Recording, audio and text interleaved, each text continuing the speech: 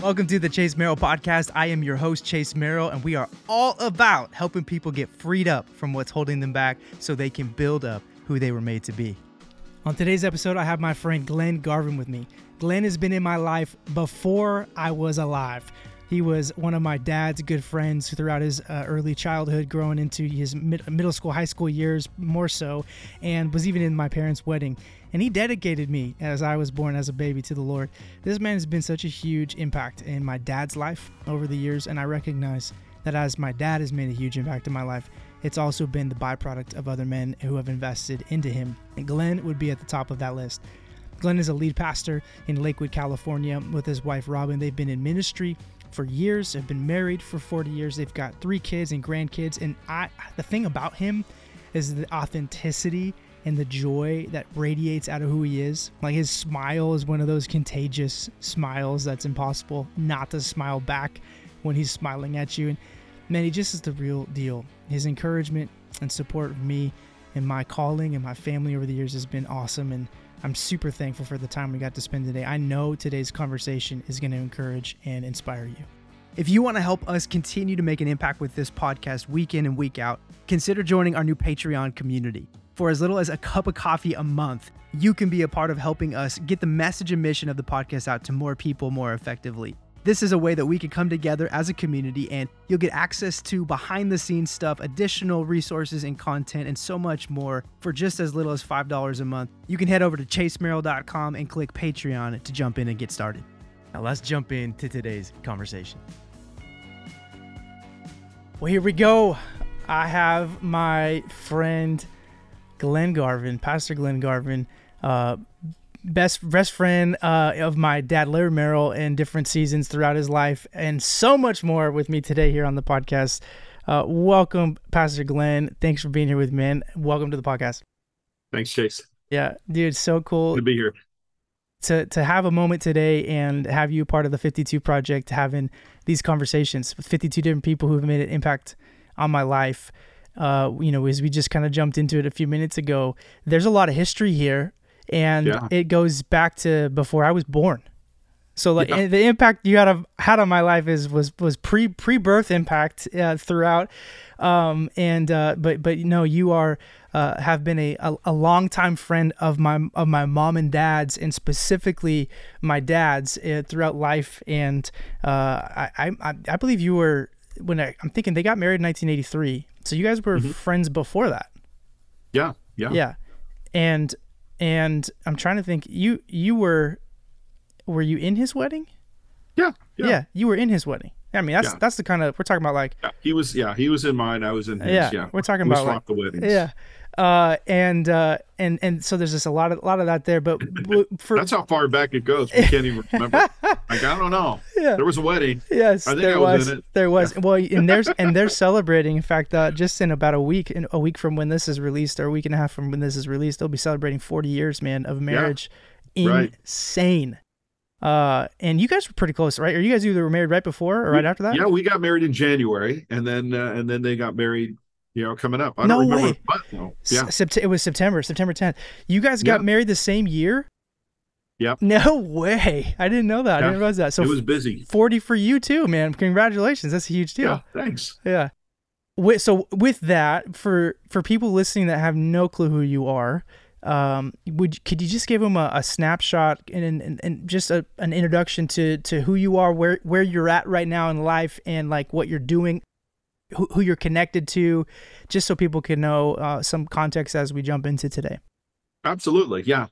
So, I am currently, Rob and I, we've been married 40 years. We were talking about how really this kind of encapsulates the entire of, like, what a great life is to be married to the same woman, and in love with the same woman, and committed there. We have 3 adult children, David, Matthew, and Janae. They're all married. David's married to Allie, and then Matthew's married to Fran, and Janae's married to Alan.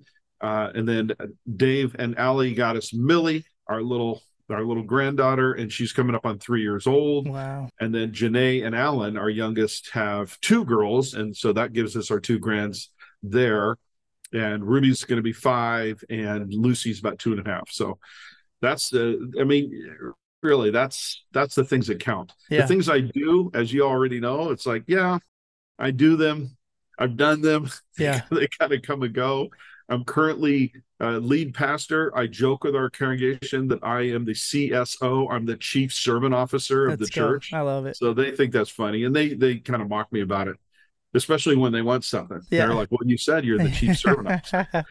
So I think that's what we do, anyways. Yeah. That we are CSOs in the church. We're servants, ministers. Yeah. So I am currently doing that, and I've been doing that since October of 2020. And we got a call back to our home church many years ago. So Yeah. we grew up and got married and really kind of started life in Lakewood very young before we had kids, and lived there for 25 years. Lakewood, California, had the 3 kids that there, all that stuff. And then we were on staff at a church for 18 years. So long haul. Yeah. I just love deep commitments. I like long hauls. Probably would have stayed. God ended up calling me to a nonprofit, Royal Family Kids Camps. It's probably, I'm hoping it's still the nation's largest camps for foster kids. Yeah. And so it did 14 years with Royal Family Kids. It was amazing. Got back into the church, got fired from a church. You probably heard about that. That was interesting, being fired in my old age, and then getting back on staff at another church with a friend of ours, and thinking, wow, this introduction back into the church was pretty interesting. Yeah. And then now I'm lead pastor. So there you go. Yeah. We're currently living in Santa Ana, California. So this is my hood. I got like 13% Mexican in me. I'm holding on to it tight. So I'm living in Mexico right now in Santa Ana, California. Let's go. I mean, that's a life well lived right there. I mean, that's a lot of experience packed within those, 40-ish years. Like that's a lot going on, man. Man, well, just to think about some of the beginnings of relationship. I mean, so I've on this podcast, I've had my dad, Larry, as a guest, as at one of my 52, and I've talked about him kind of in throughout different points. In fact, we just celebrated his 60th birthday as well. Yeah, it was your birthday recently too. I don't know how old you are, but if you can or I'm can't. a couple of years older, okay. So yeah. I knew your dad. We swapped. That's why we felt so bad. We swapped birthday calls. And Larry said, he's like, gee, we don't talk as much as we said. I said, I know, man. I know we don't.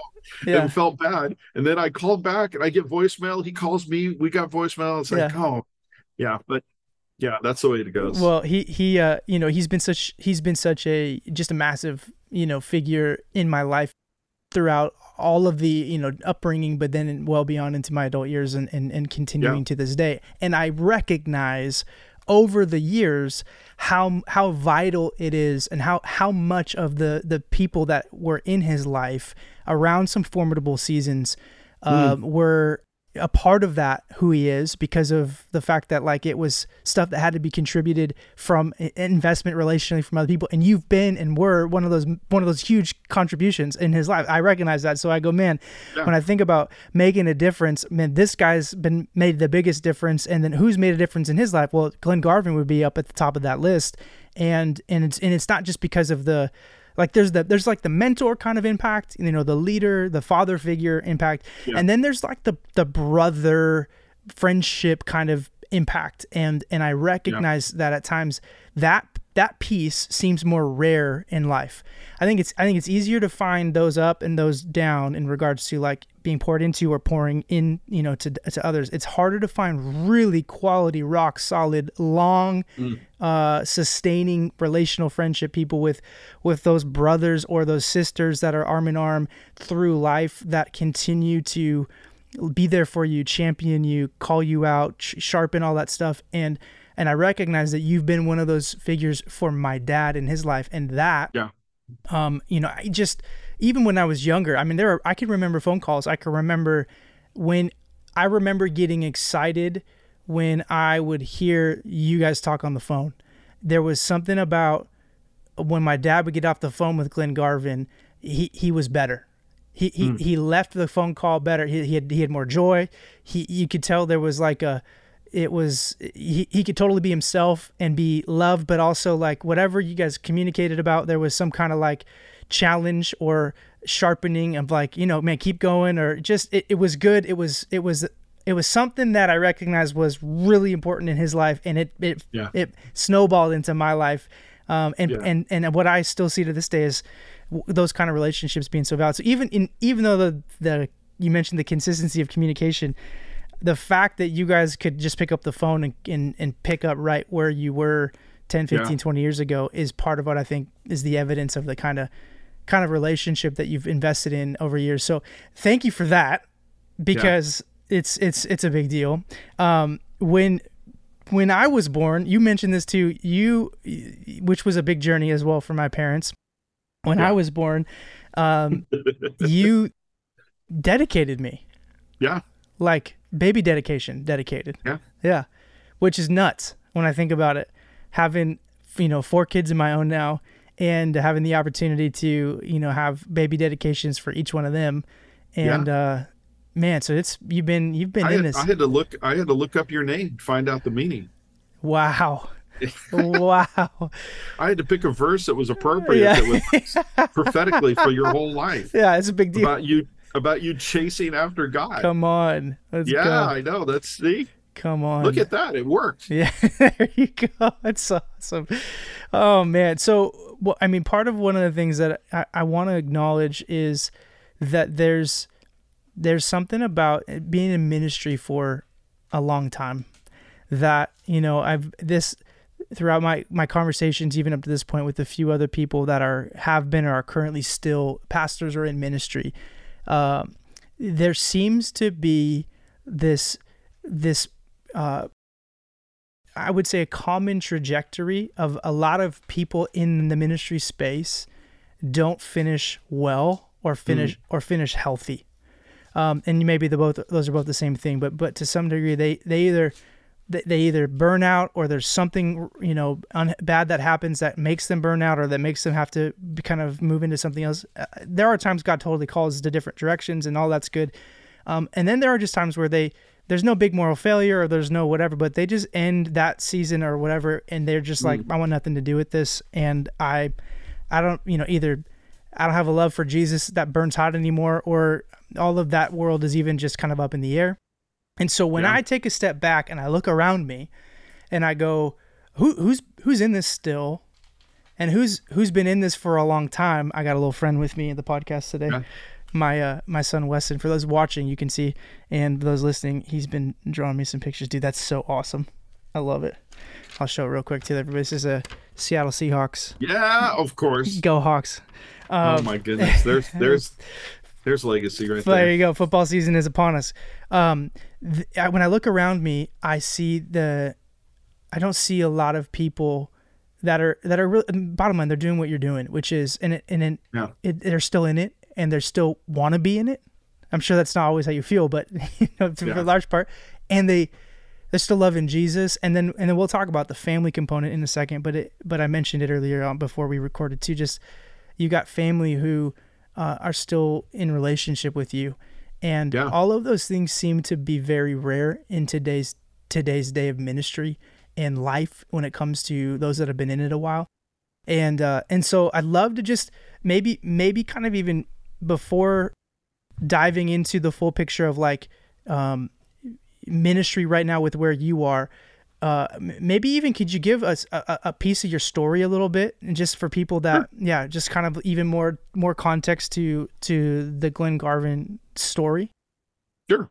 Yeah, absolutely. Yeah, I wasn't that has a big part of our conversation, especially when it comes to just what you're doing now currently, the church pastoring, and what I'm doing now currently pastoring. But I did not grow up in church, and so I have defined it now, rather than talking about it being abusive or being a difficult, I just call it's just chaotic. Yeah. And, as you know, when your life is, or when you're little, when you're a kid and your life is chaotic everywhere, it feels unsafe. And that's pretty much how it went. So I've had 2 moms and 3 dads, and they have now all died. They're all gone. Birth mom adopted, gave me up out of the hospital. And I was raised by a grandpa and my birth dad. They could not really pull that off, and so they gave me up for adoption. I was adopted at 4 years old, and then the family that adopted me, they were actually trying. They were on their second try. My adopted mother had been divorced, and she had a little girl, and that's my older sister, stepsister. And then they wanted to try to build. She wanted her to build a new family unit, so she married this guy. And they wanted to quickly get a family together. And so they adopted me. And the hope was that adopting a little boy, my adopted dad, it would straighten him out because he was an alcoholic. He'd come out of the Navy. He had been a really heavy drinker. And it's like, we're just, let's try to fix this guy. My mom's opinion is like, let's get married. Let's get a family. That'll fix you. I mean, wow. Think about this now. You're not even drunk. You're sober, and you're like, man, that doesn't sound like a good plan. No. So they tried it, and I get in the picture, and so we've got, I'm adopted in. I got my older stepsister, and it just gets crazy because my adopted dad just could not handle that. So his drinking and his violence towards my mother, towards my stepsister, just began to really grow. He was never violent towards me at all. A number of times it was scary because he was drunk. So when we were driving and he was drunk, or when we're doing things, I mean, that was scary, but he was never violent towards me. But that was my home life, going through from 4 years old all the way up to about 10 years old. And my mom, there's a lot of stories in there, but my mom realized he is not going to make it. He was becoming more violent. They actually had another little girl in 1970. That would be my little stepsister for me, but she feels like full sister. Yeah. That's Gina. I don't know if you ever remember or had anything to do with her, but so now there's this whole thing, and my mom's like, he's getting violent, and she had to kind of pull the ripcord, and they got a divorce when I was probably about 10 years old, right after my sister was born. But that escalated.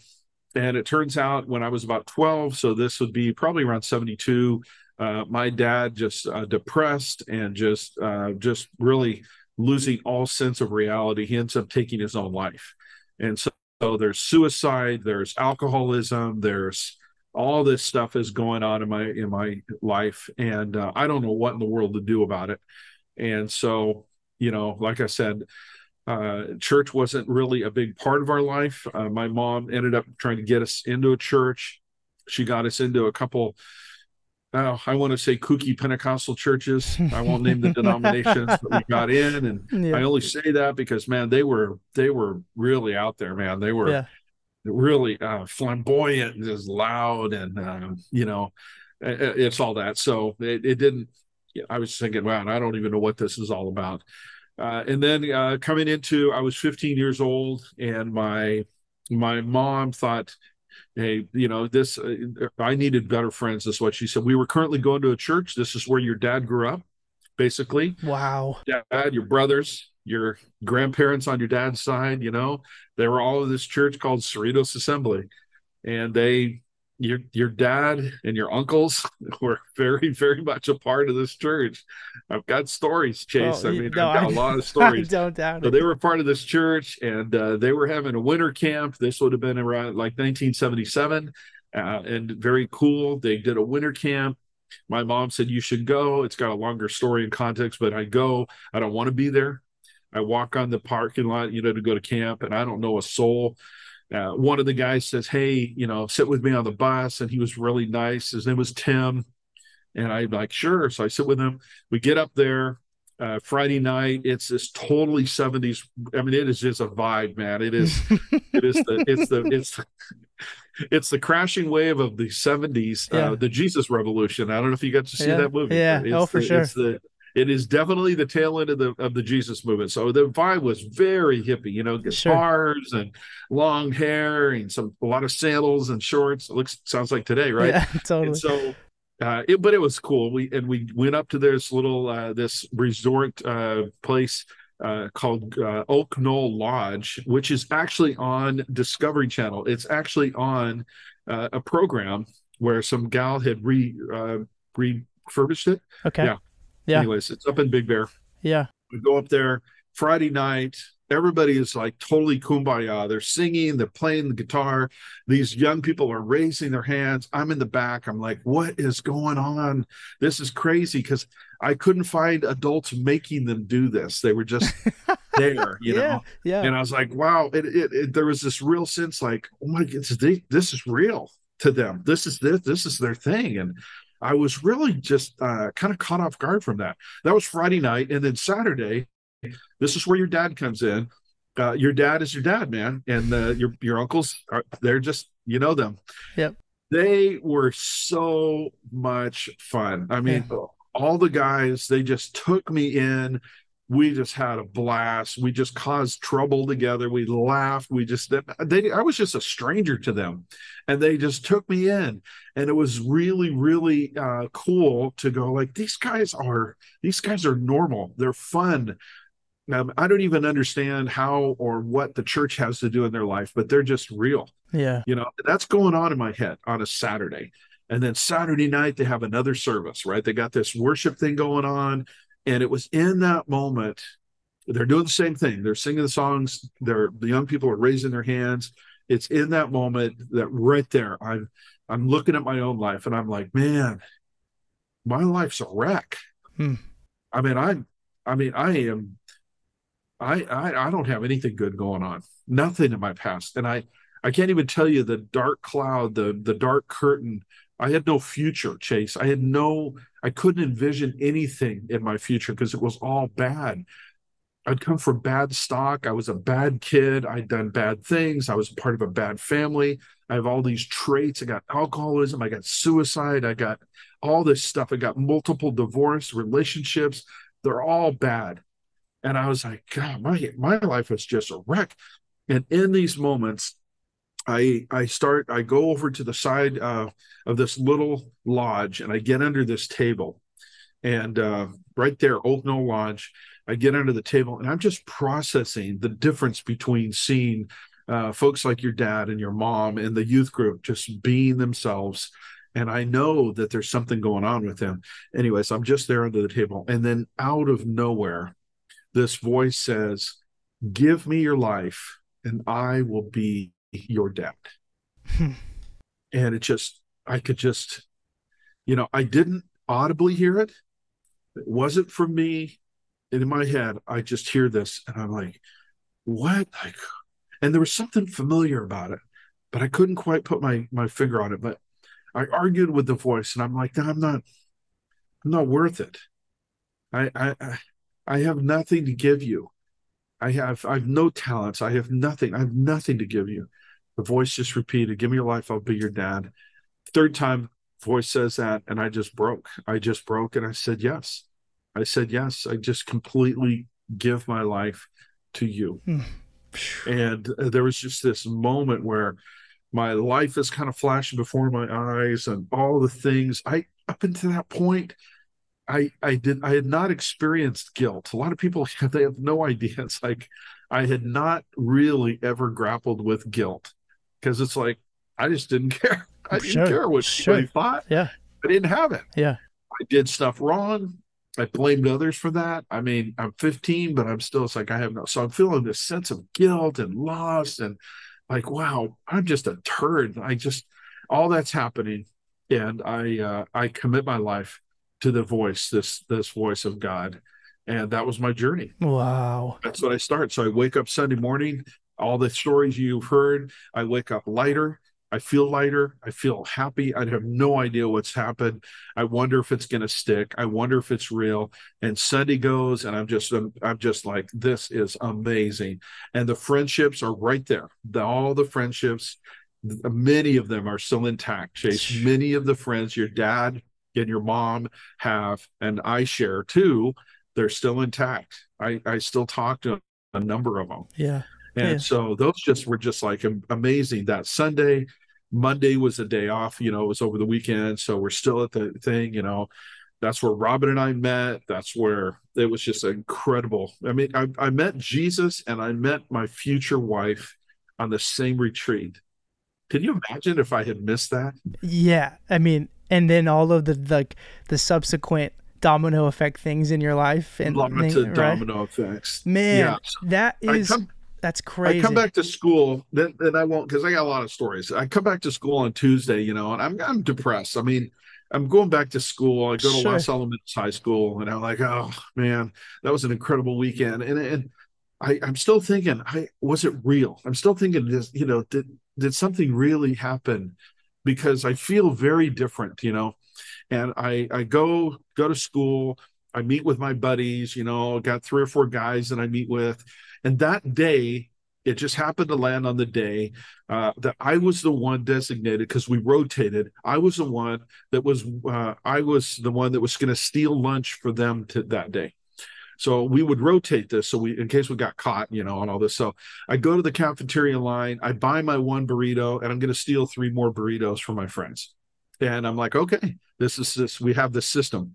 And I'm putting these burritos in my pocket and I'm being really cool and suave. And I'm going to buy one. I'm getting through the line. And then out of nowhere, this voice says, "What are you doing?" And I'm like, well, I don't even know what you're talking about. What am I doing? It's like, "What are you doing?" I'm like, "I'm getting lunch." It's like, "You're stealing burritos." Yeah, that's what I'm doing for Yeah. my friends. I mean, this is how it works. The voice says, "Put them back." And I'm like, no, no, no, no, no, no. Putting things back is way more dangerous than stealing them. It's harder. I'm not putting them back. The voice says, "Put the burritos back."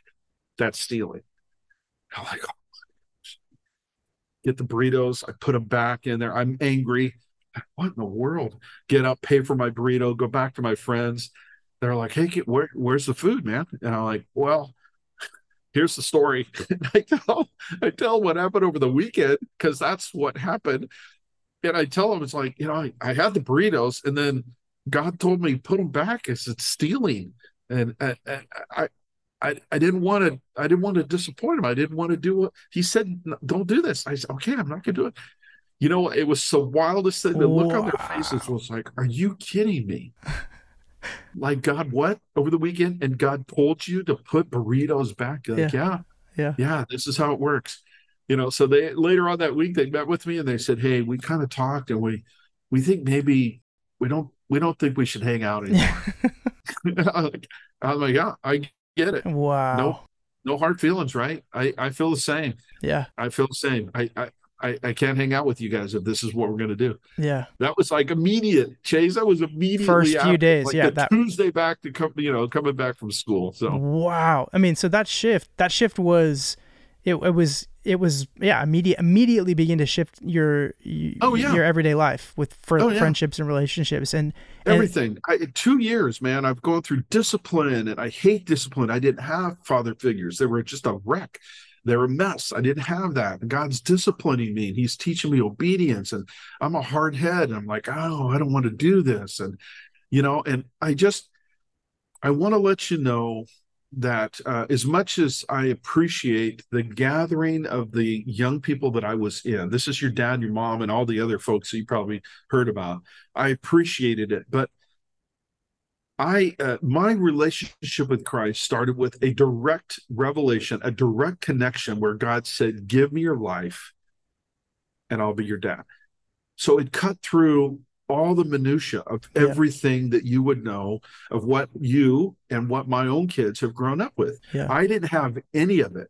I heard the voice. I said yes. That voice led me and guided me, told me what was right and what was wrong, pummeled me with discipline. And so that's my relationship with Christ. There's nothing that's going to shake that. Yeah. Yeah. I can't, I don't even have words to explain. The church is not going to tick me off. I'm not going to walk away from that relationship. Right. My own sin, my own failures. Like I'm not walking away from that. Yeah. It was so powerful. It was so pure.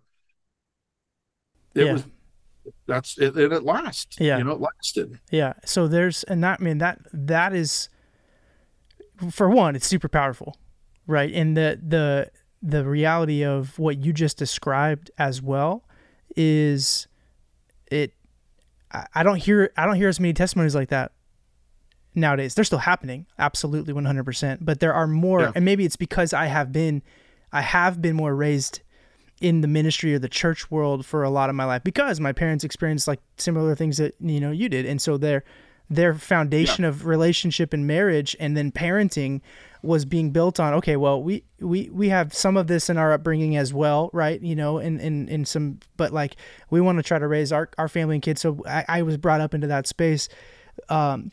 And I had a pretty radical, I mean, crazy. I don't know if I've shared it on this podcast yet, but I've shared it in some other, you know, places. But like, I had my radical encounter with God, where it was not audible voice, but audible voice, was in 8th grade at a winter camp that we just moved to Rockland, California from Mammoth Lakes, California. I didn't know anybody, and met Jesus. I had been raised in, right, knew it because of being, but that was the night for me.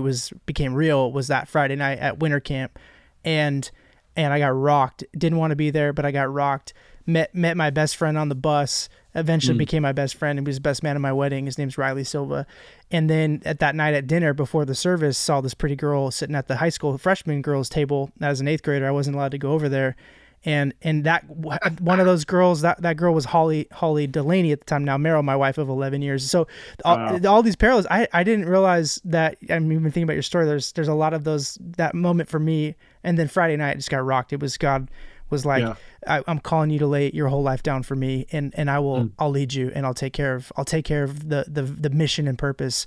And then from the rest of that point till now, it's been somewhat of an attempt to pursue and chase after that with everything that I've got. And yet what there are, it seems to be, I hear what you're saying, and I almost want to try to help you. I want you to almost try to like press into it more. What you're saying in essence is nobody can take from you what you experienced personally with the Lord, in the sense of even the difficult things that you could face with those around you who misrepresent or don't represent God or the church or whatever. They don't represent it well. Absolutely. You're saying they weren't the ones that built my relationship.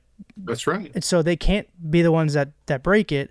Right. And yet there are a lot of people that maybe have a different story of like my story was more within the fabric of the upbringing and has felt more like it's been built by the different youth pastors or the different, you know, whatever. Yeah. And that's where I do think I think there hasn't been a lot of the same encounter like we've seen in previous years in the world of ministry and church. And I see that within the next generation as a youth pastor twice in the last 12 years, for, 3 to 5 year chunks, that I recognized, man, we had so much, even in my generation, so much more encounter opportunity with God's presence, with just getting in a place where we could hear the not audible voice, but the voice of God. Yeah. And it seems like there's not a lot of that happening as much as it used to be. And I wonder how much that's impacting the church and people's relationships or lack thereof with God. What are you seeing from somebody who's been in it and been kind of, 40 years of being in ministry per se and nonprofit work. You've seen it all to a degree. What are you seeing in that up and down, and maybe even where things are now? Well, I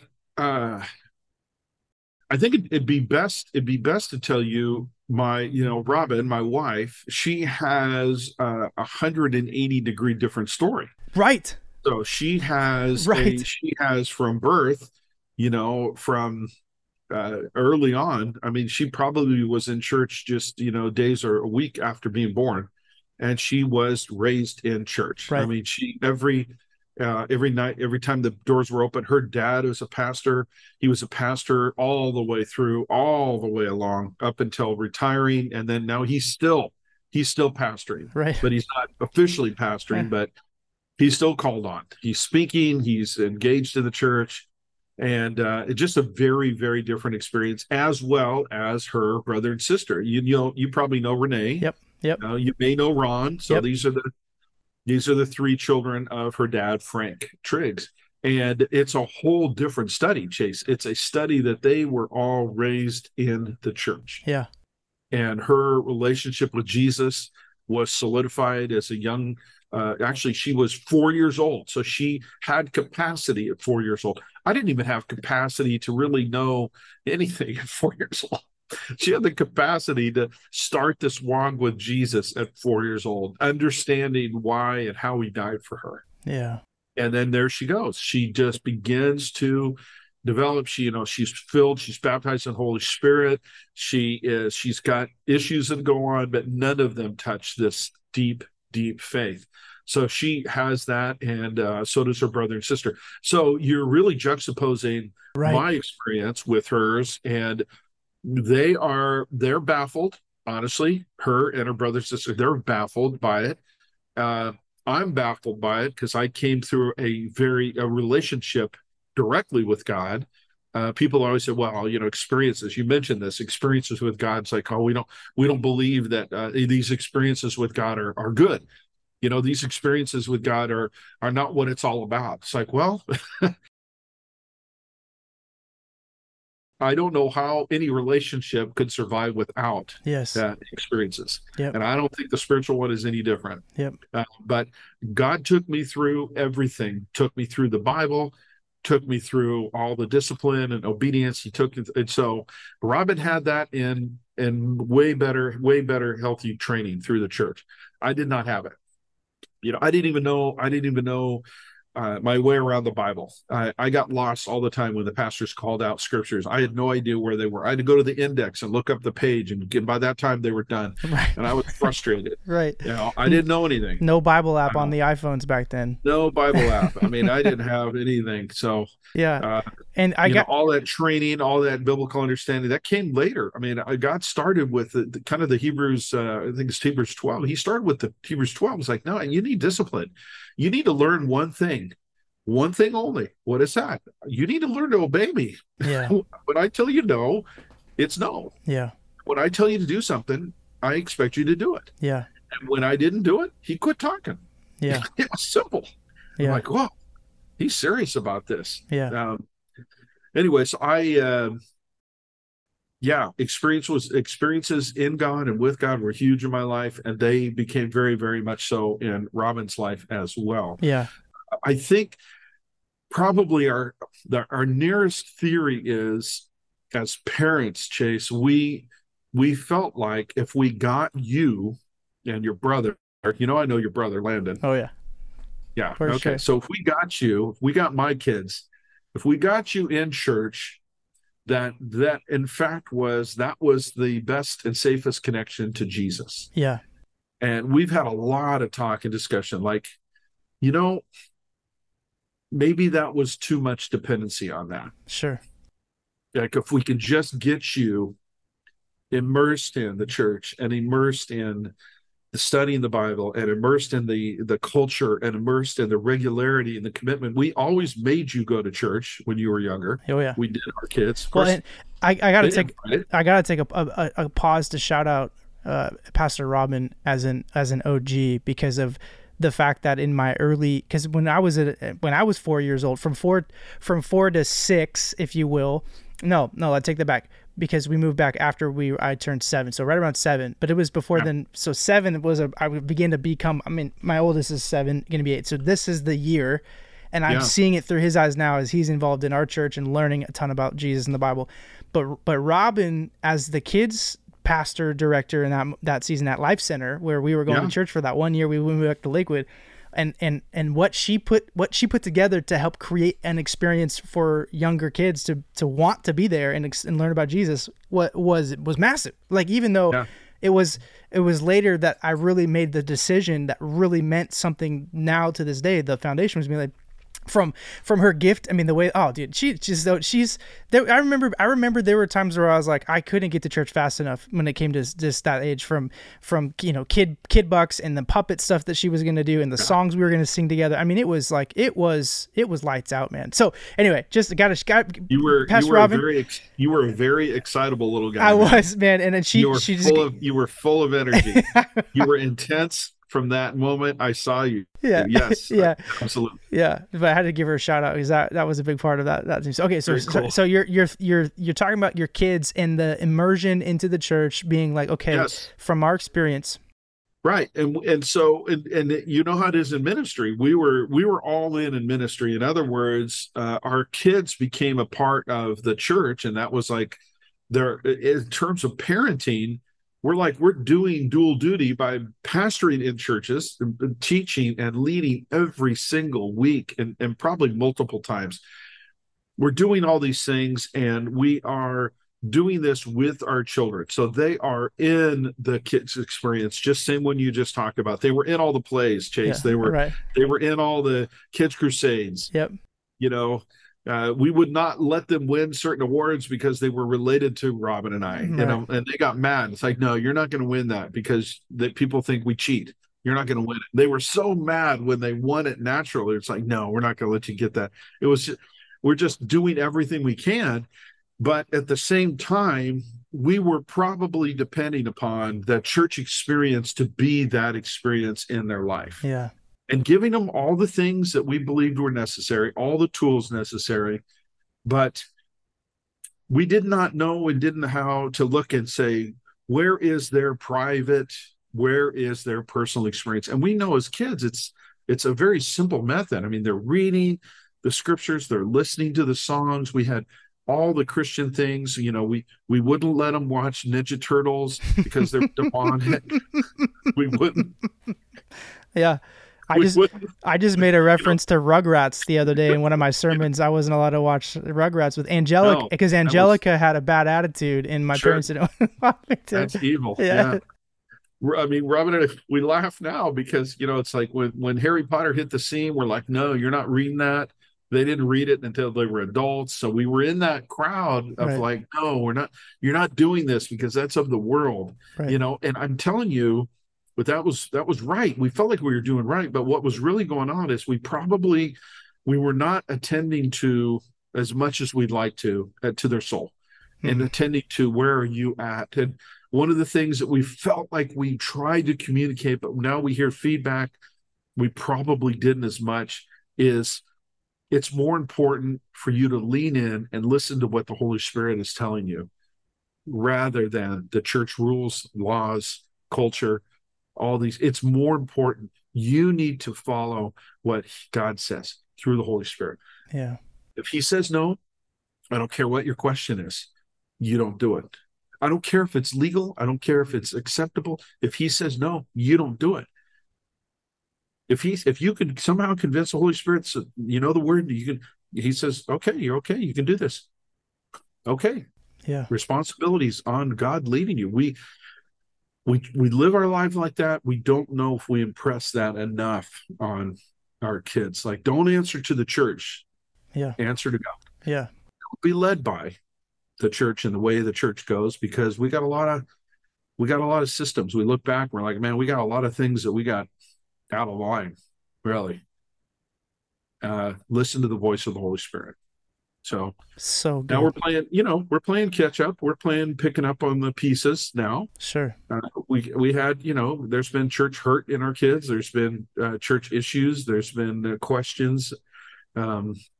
We remember, Chase, I don't know if you remember this, but our generation, we weren't really allowed to ask questions, because if you asked questions, it meant that you doubted your faith. And so we were quickly reprimanded. I mean, you didn't even realize how Catholic, you were not raised Catholic, but in a way, look, if you ask the wrong question, you are, you're pointed out. Like, that's not the right question you should be asking. Right. And so we penalized, like, people that ask questions, like, don't ask those questions. So yeah, that was our generation. And now it's like, are you kidding me? I mean, there's a lot of great questions with no answers. Right. Don't just give me a scripture, which I had handed to me. I had a really hard question about stuff, and then they'd hand me here's the scripture, and I read it. It's like, that has nothing to do with what I just asked you. Yeah. So, well, that's the word of God. Well, why are you misapplying it? Right. Well, so that's all I got. So I mean, you just said an absolutely massive thing that I think when I think about the relationships in my own life, I have so many relationships connected to, I would say, parents in your season with Yeah. kids my age, or maybe a little younger, a little older, Yeah.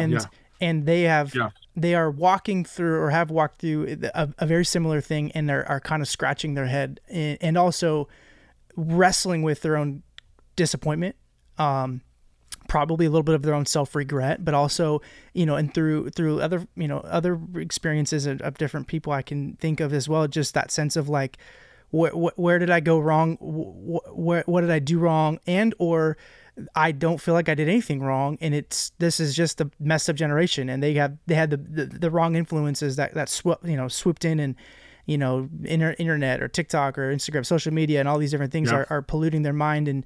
And then it's like the wedge between mom and dad and adult child or adult grandchild is continuing to get wider and wider and wider. And what I continue to see where the gap continues to widen is there also seems to be a large lack of relational skills to be able to bridge that difference of, or acknowledging, man, maybe there could have been some things we did differently, and we may not agree with everything that you're doing right now or believing right now, or not doing or not believing, but we have a maturity and we have enough relational tools that we are going to stay in this thing with you and do what we can to remain relational no matter what. Absolutely. Right? Because that, at the end of the day, whether you want to talk about, the parable of the prodigal son, or you want to find other places in scripture, like there is something about Jesus's ability to stay with people, even while they at times are going the wrong direction. I'm thinking about the road to Emmaus. Like those guys were going the wrong way that Jesus said to go, and yet he walked with them for a while until they had their eyes open to who he really was. There's this character trait in God through the prodigal son, Father God, and etc. So there's got to be that ability, and yet there's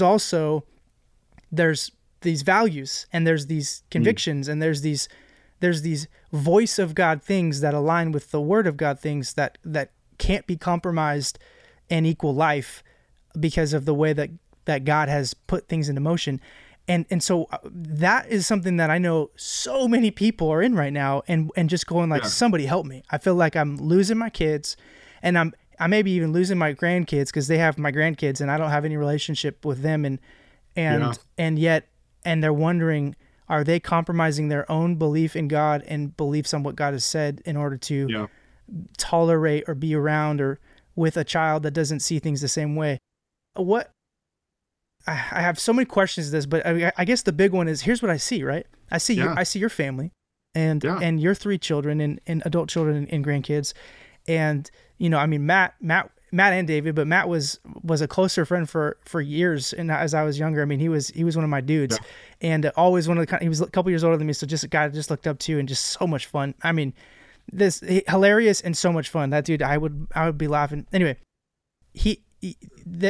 this picture I've seen through years is a family that continues to be together and enjoy being together and celebrate it. Like even through, an annual trip to Tahoe that I know you guys do. Watching and seeing the videos or the pictures that come out of those trips on Facebook or whatever, and the joy that is on those faces. It's not fabricated. It's not manufactured. There is a delight to be together out there and with each other, that I go, okay, so you're telling me you can be in ministry still and be pastoring a church in 2023 and have adult kids who have their own lives and their own, journeys and beliefs and opinions and all that, grandkids, but they could still all be together and maybe not all agree on everything. How is that happening? Because it seems like I don't see that in very many places and spaces. Wow. That's new to me to hear that. Obviously we experience it, but couple things. I think it's because I'm older. It's, as I get older, we've got some weird things going on in generations. I just told Robin probably today or yesterday, it's like we should have never labeled the generations. We should never have done this. This has been probably the biggest mistake, is to label generations and give them names. And all of a sudden we're like, well, okay, boomer. Right. Oh, all right. I don't know what all I don't know what the names Yeah. and all that, but we probably shouldn't have. But what I do know is that longevity, so the years that people now live longer, have caused a major 4 to now 5 generations trying to control the church, what direction it goes, and spirituality. And that's a mess Yeah. because you have people that are actually in their 90s still, Chase, that are still pretty good in their mind, not so great in their body. And they're like, if you kids just did what we did, you guys you'd make it. You'd be better. And it's a heartbreak to tell them that's just not true. Right. They don't understand that. Right. If you just went back to hymns, and if you just went back to this, and if you just did church the way that we did church, and if you just went to church every night of the week or several nights a week, and if you just did this, then the whole country would be good. And it's just a heartbreak to tell them that's not true. Yeah. That's just not true. It's not true. And it is the hardest thing in the world for them to let go of the fact that every generation has to have its own struggle against the previous generation, against their own whatever, their political, their social climate. They're all different. Their own wars, their own issues. Every generation has to face that. They face it. And this generation is no different. Right. There were bad things then, there are bad things now. We are, lest we forget, we're in a war, lest we forget the biggest lies, the biggest guns that the enemy, that Satan is bringing out in this generation. Yeah. They're not surprising. The biggest lies that we have going on in our lives and our country right now, they're the biggest lies because we want them in our life. Yeah. All these things about sexuality, all these things about identity, all these things about, just on and on you go. They're the biggest lies. We want them. There's something in us that craves to not do things God's way. It's in me. It's in you. Yeah. We all crave it. A number, you probably read the same authors, that this disordered desires. Right. Right? They're all there. Yep. And this generation is just feeding off of these disordered desires and wanting them to make them the right thing to do, the right way to go. And it's just not going to work. Right. It's not going to work. Right. I tell people all the time, the pot at the end of the rainbow is a toilet. It is not gold. You're chasing the wrong promise, man. Yeah. It ain't going to work. Yeah.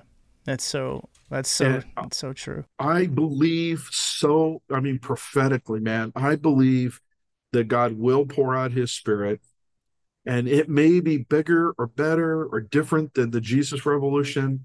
But every time something like this happened, God just pours out his spirit and directly begins to connect with men and women and boys and girls, and just phenomenally just overpowers the lies and the nonsense.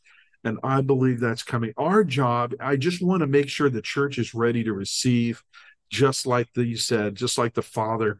I want us running out in open arms and saying, come on home, man. Yeah. Come on home. Yeah. I'm not going to talk about your sins. I'm not going to talk about your past. I'm not going to talk about the things you blew and the money you blew. No, I'm glad you're home. Let's celebrate. Yes. Amen. Man, it's so I think that junction's coming. That's why this whole resurfacing of being a disciple and making a disciple is so prevalent. We've gotten so church-centric that we have forgotten the core of the gospel is in individuals. Yep. And we gather together as a celebration.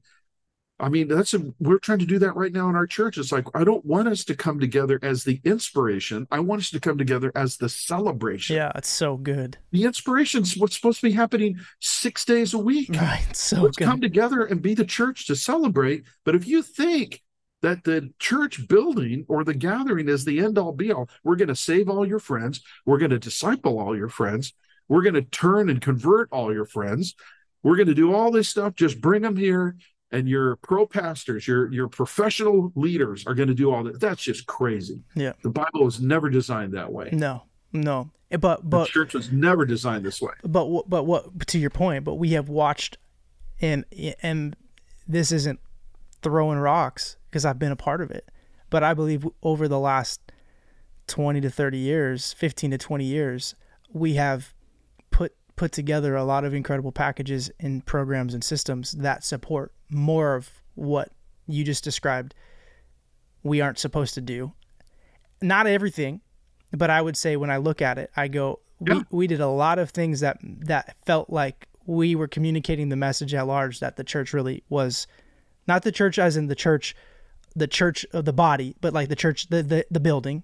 Yeah. We have made a pretty strong communication to the world that the church building and the church people were the answer for all of those things. And so just come to this next event, come to this next conference, this next camp, this next retreat, this next service, and that will be, and not have as much of that intentional emphasis and development on really discipling people to make disciples.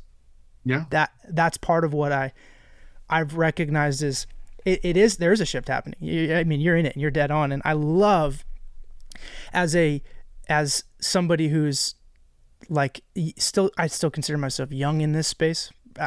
I feel like I could keep doing that until I don't know when to stop. You tell me, when does it stop? When do I have to stop saying I'm a younger pastor? Because I feel like I'm 32 and it feels like that's going to have to end pretty quickly. I felt like 30 was it, but now I still feel young. And so I don't know if that's going to go away.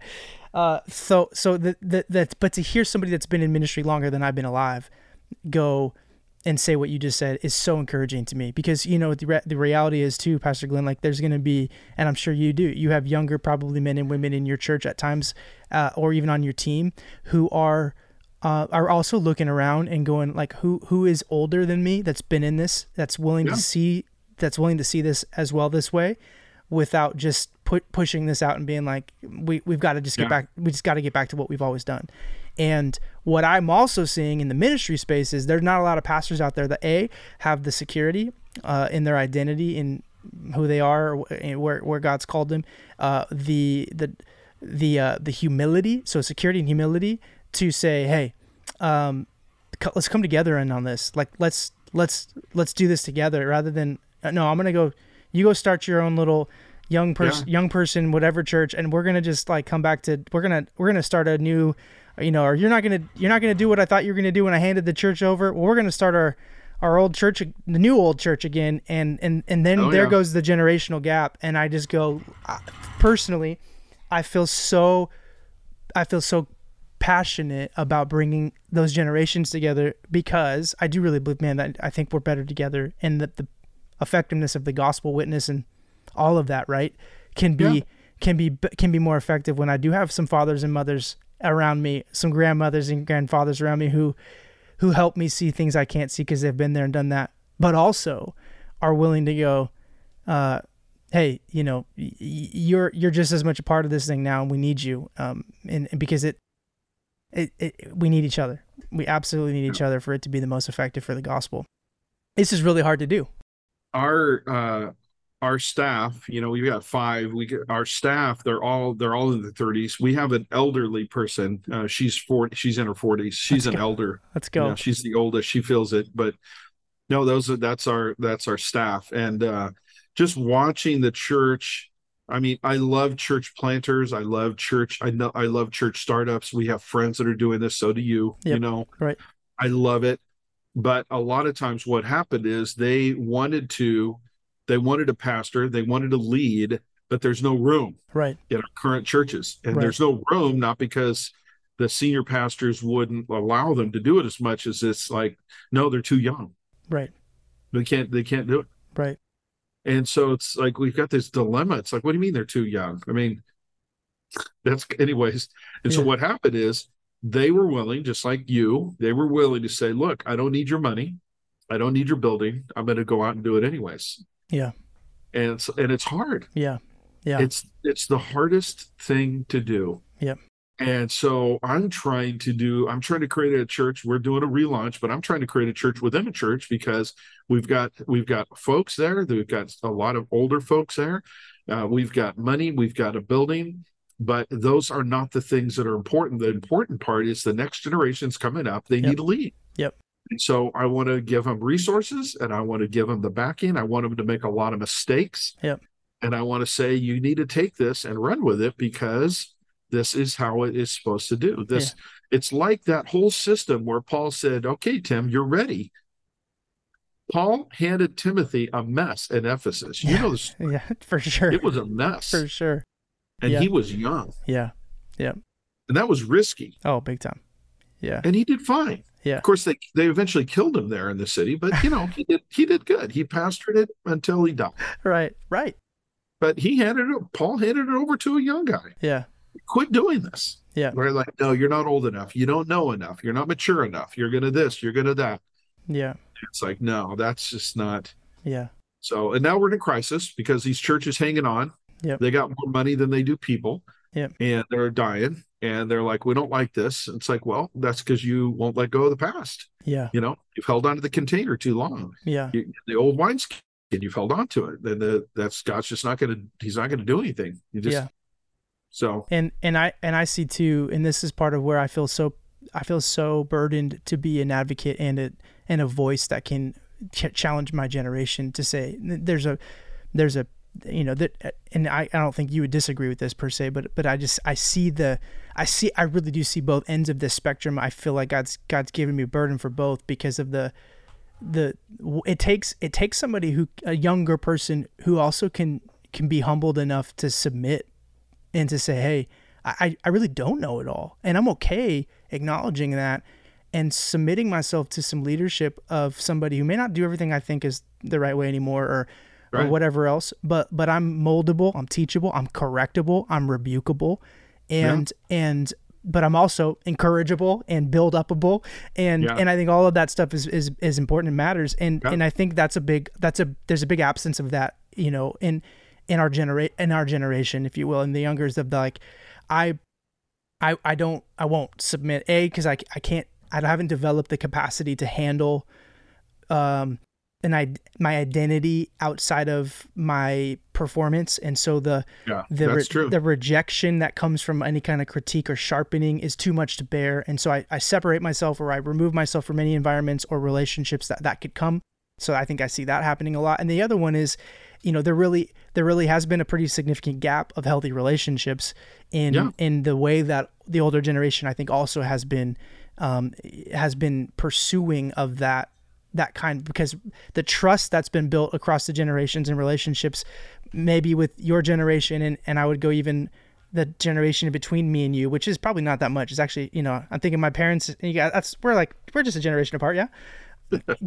is that sense of, where trust came by title and position, right? In your generation, teacher, professor, pastor, that's right, president, that trust across the generational landscape has been shattered for our generation. It's gone, right? Because the integrity, the breakdown, the moral failures, all these different things that have been outside, heavy, outside image heavy, but behind closed doors, broken of character and integrity. Trust, right. The trust that's required for those healthy relationships is significantly different because of the titles and positions don't matter to us like they have in previous generations, but it takes time over time of healthier pursuit relationship that I know is part of it, right? So all of it, though, Jesus is not caught by surprise by.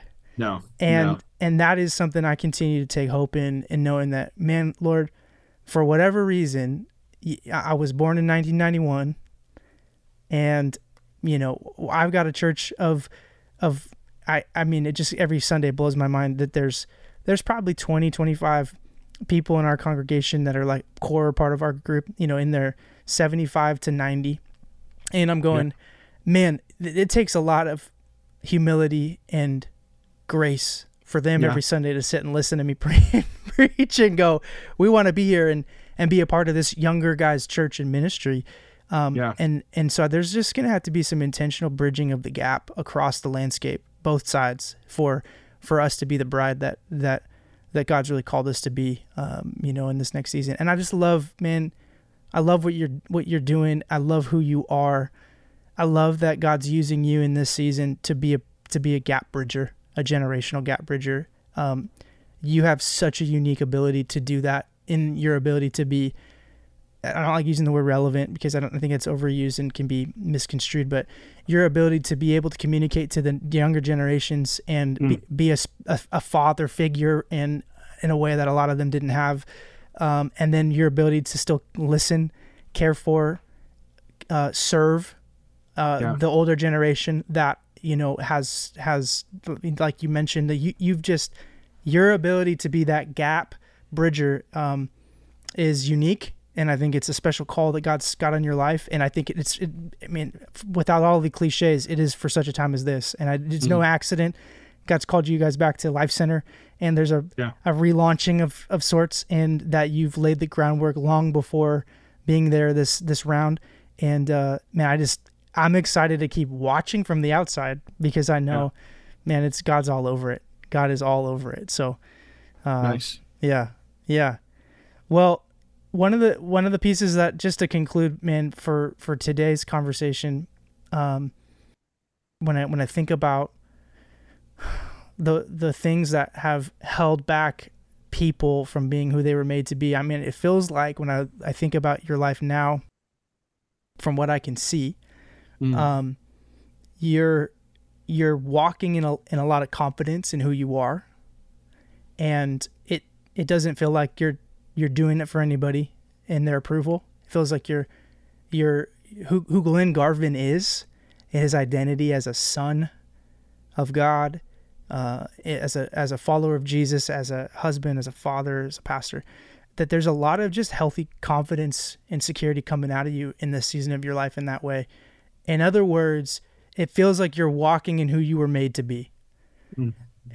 Is there something that you would say, man, in your life, maybe in previous seasons or even that you've overcome recently, that has held you back from being who you were made to be, in that now you're walking? And how did you overcome that, or how are you overcoming that, as people would listen and go, man, maybe it's a similar thing than what they might be wrestling with or have wrestled with?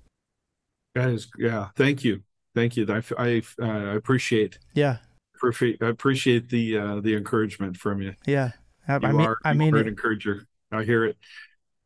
I definitely, I stepped into my 40s wrestling with that. Truly, like I definitely, I cannot escape my past. I mean, there was a lot of things that were, I just thought, I'm not going to make it. I'm not going to make it in marriage. I'm definitely not going to make it as a father. Those were both very big fears. To get married, to marry a PK, to a pastor's kid, right, to marry a pastor's daughter, to have PKs, to have children that are under the ministry as clergy. Yeah. That was scary. And really, in my past, it kept feeling like this is all going to blow up. And so there was just really this sense that it was just not, I'm just surprised. I'm surprised I got this far. What I can tell you is, when God changes a life, and he can do it thoroughly, but you've got to stick with him. You've got to stick with him through failure. You've got to stick with him through setbacks. You all know now, this as well, Chase. Christianity is not a straight line from the beginning to the end.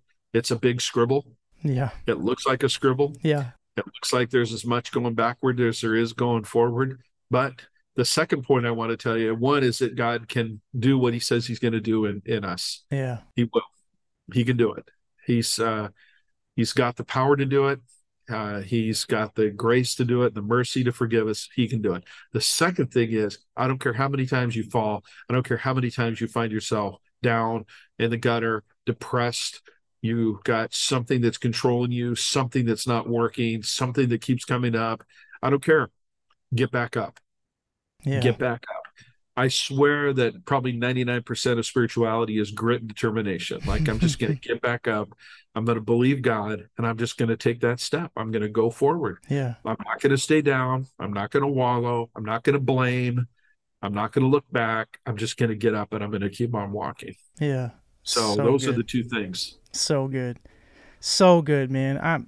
I'm just so privileged to get to sit down today and get to hear, even your story. I've heard pieces of it, but again, to hear it in that kind of that run, even though it, lots of things it could fill in between, but just that, and to see the work of God in his hand and work in your life and your family, and it's just awesome. It's so cool, man. So thanks for sharing with us today. Thanks for sharing your time, your journey, your heart and experience, being vulnerable in some of those things. And thanks for believing in me and my family too. Cause I know I've felt it. I've felt it in different ways throughout the years. You know, the relationship with my family, my parents, but I've felt it, man. There's been moments of encouragement that you've shared over the years. We're proud of you. Yeah. I can feel it. It means a lot. It means a lot to me. So love you guys, praying for you. And, man, just what a privilege to connect with you today. So thank you for joining me on today's episode. And for those listening, thank you for listening. I got my buddy Weston jumping in the back. Can you say goodbye?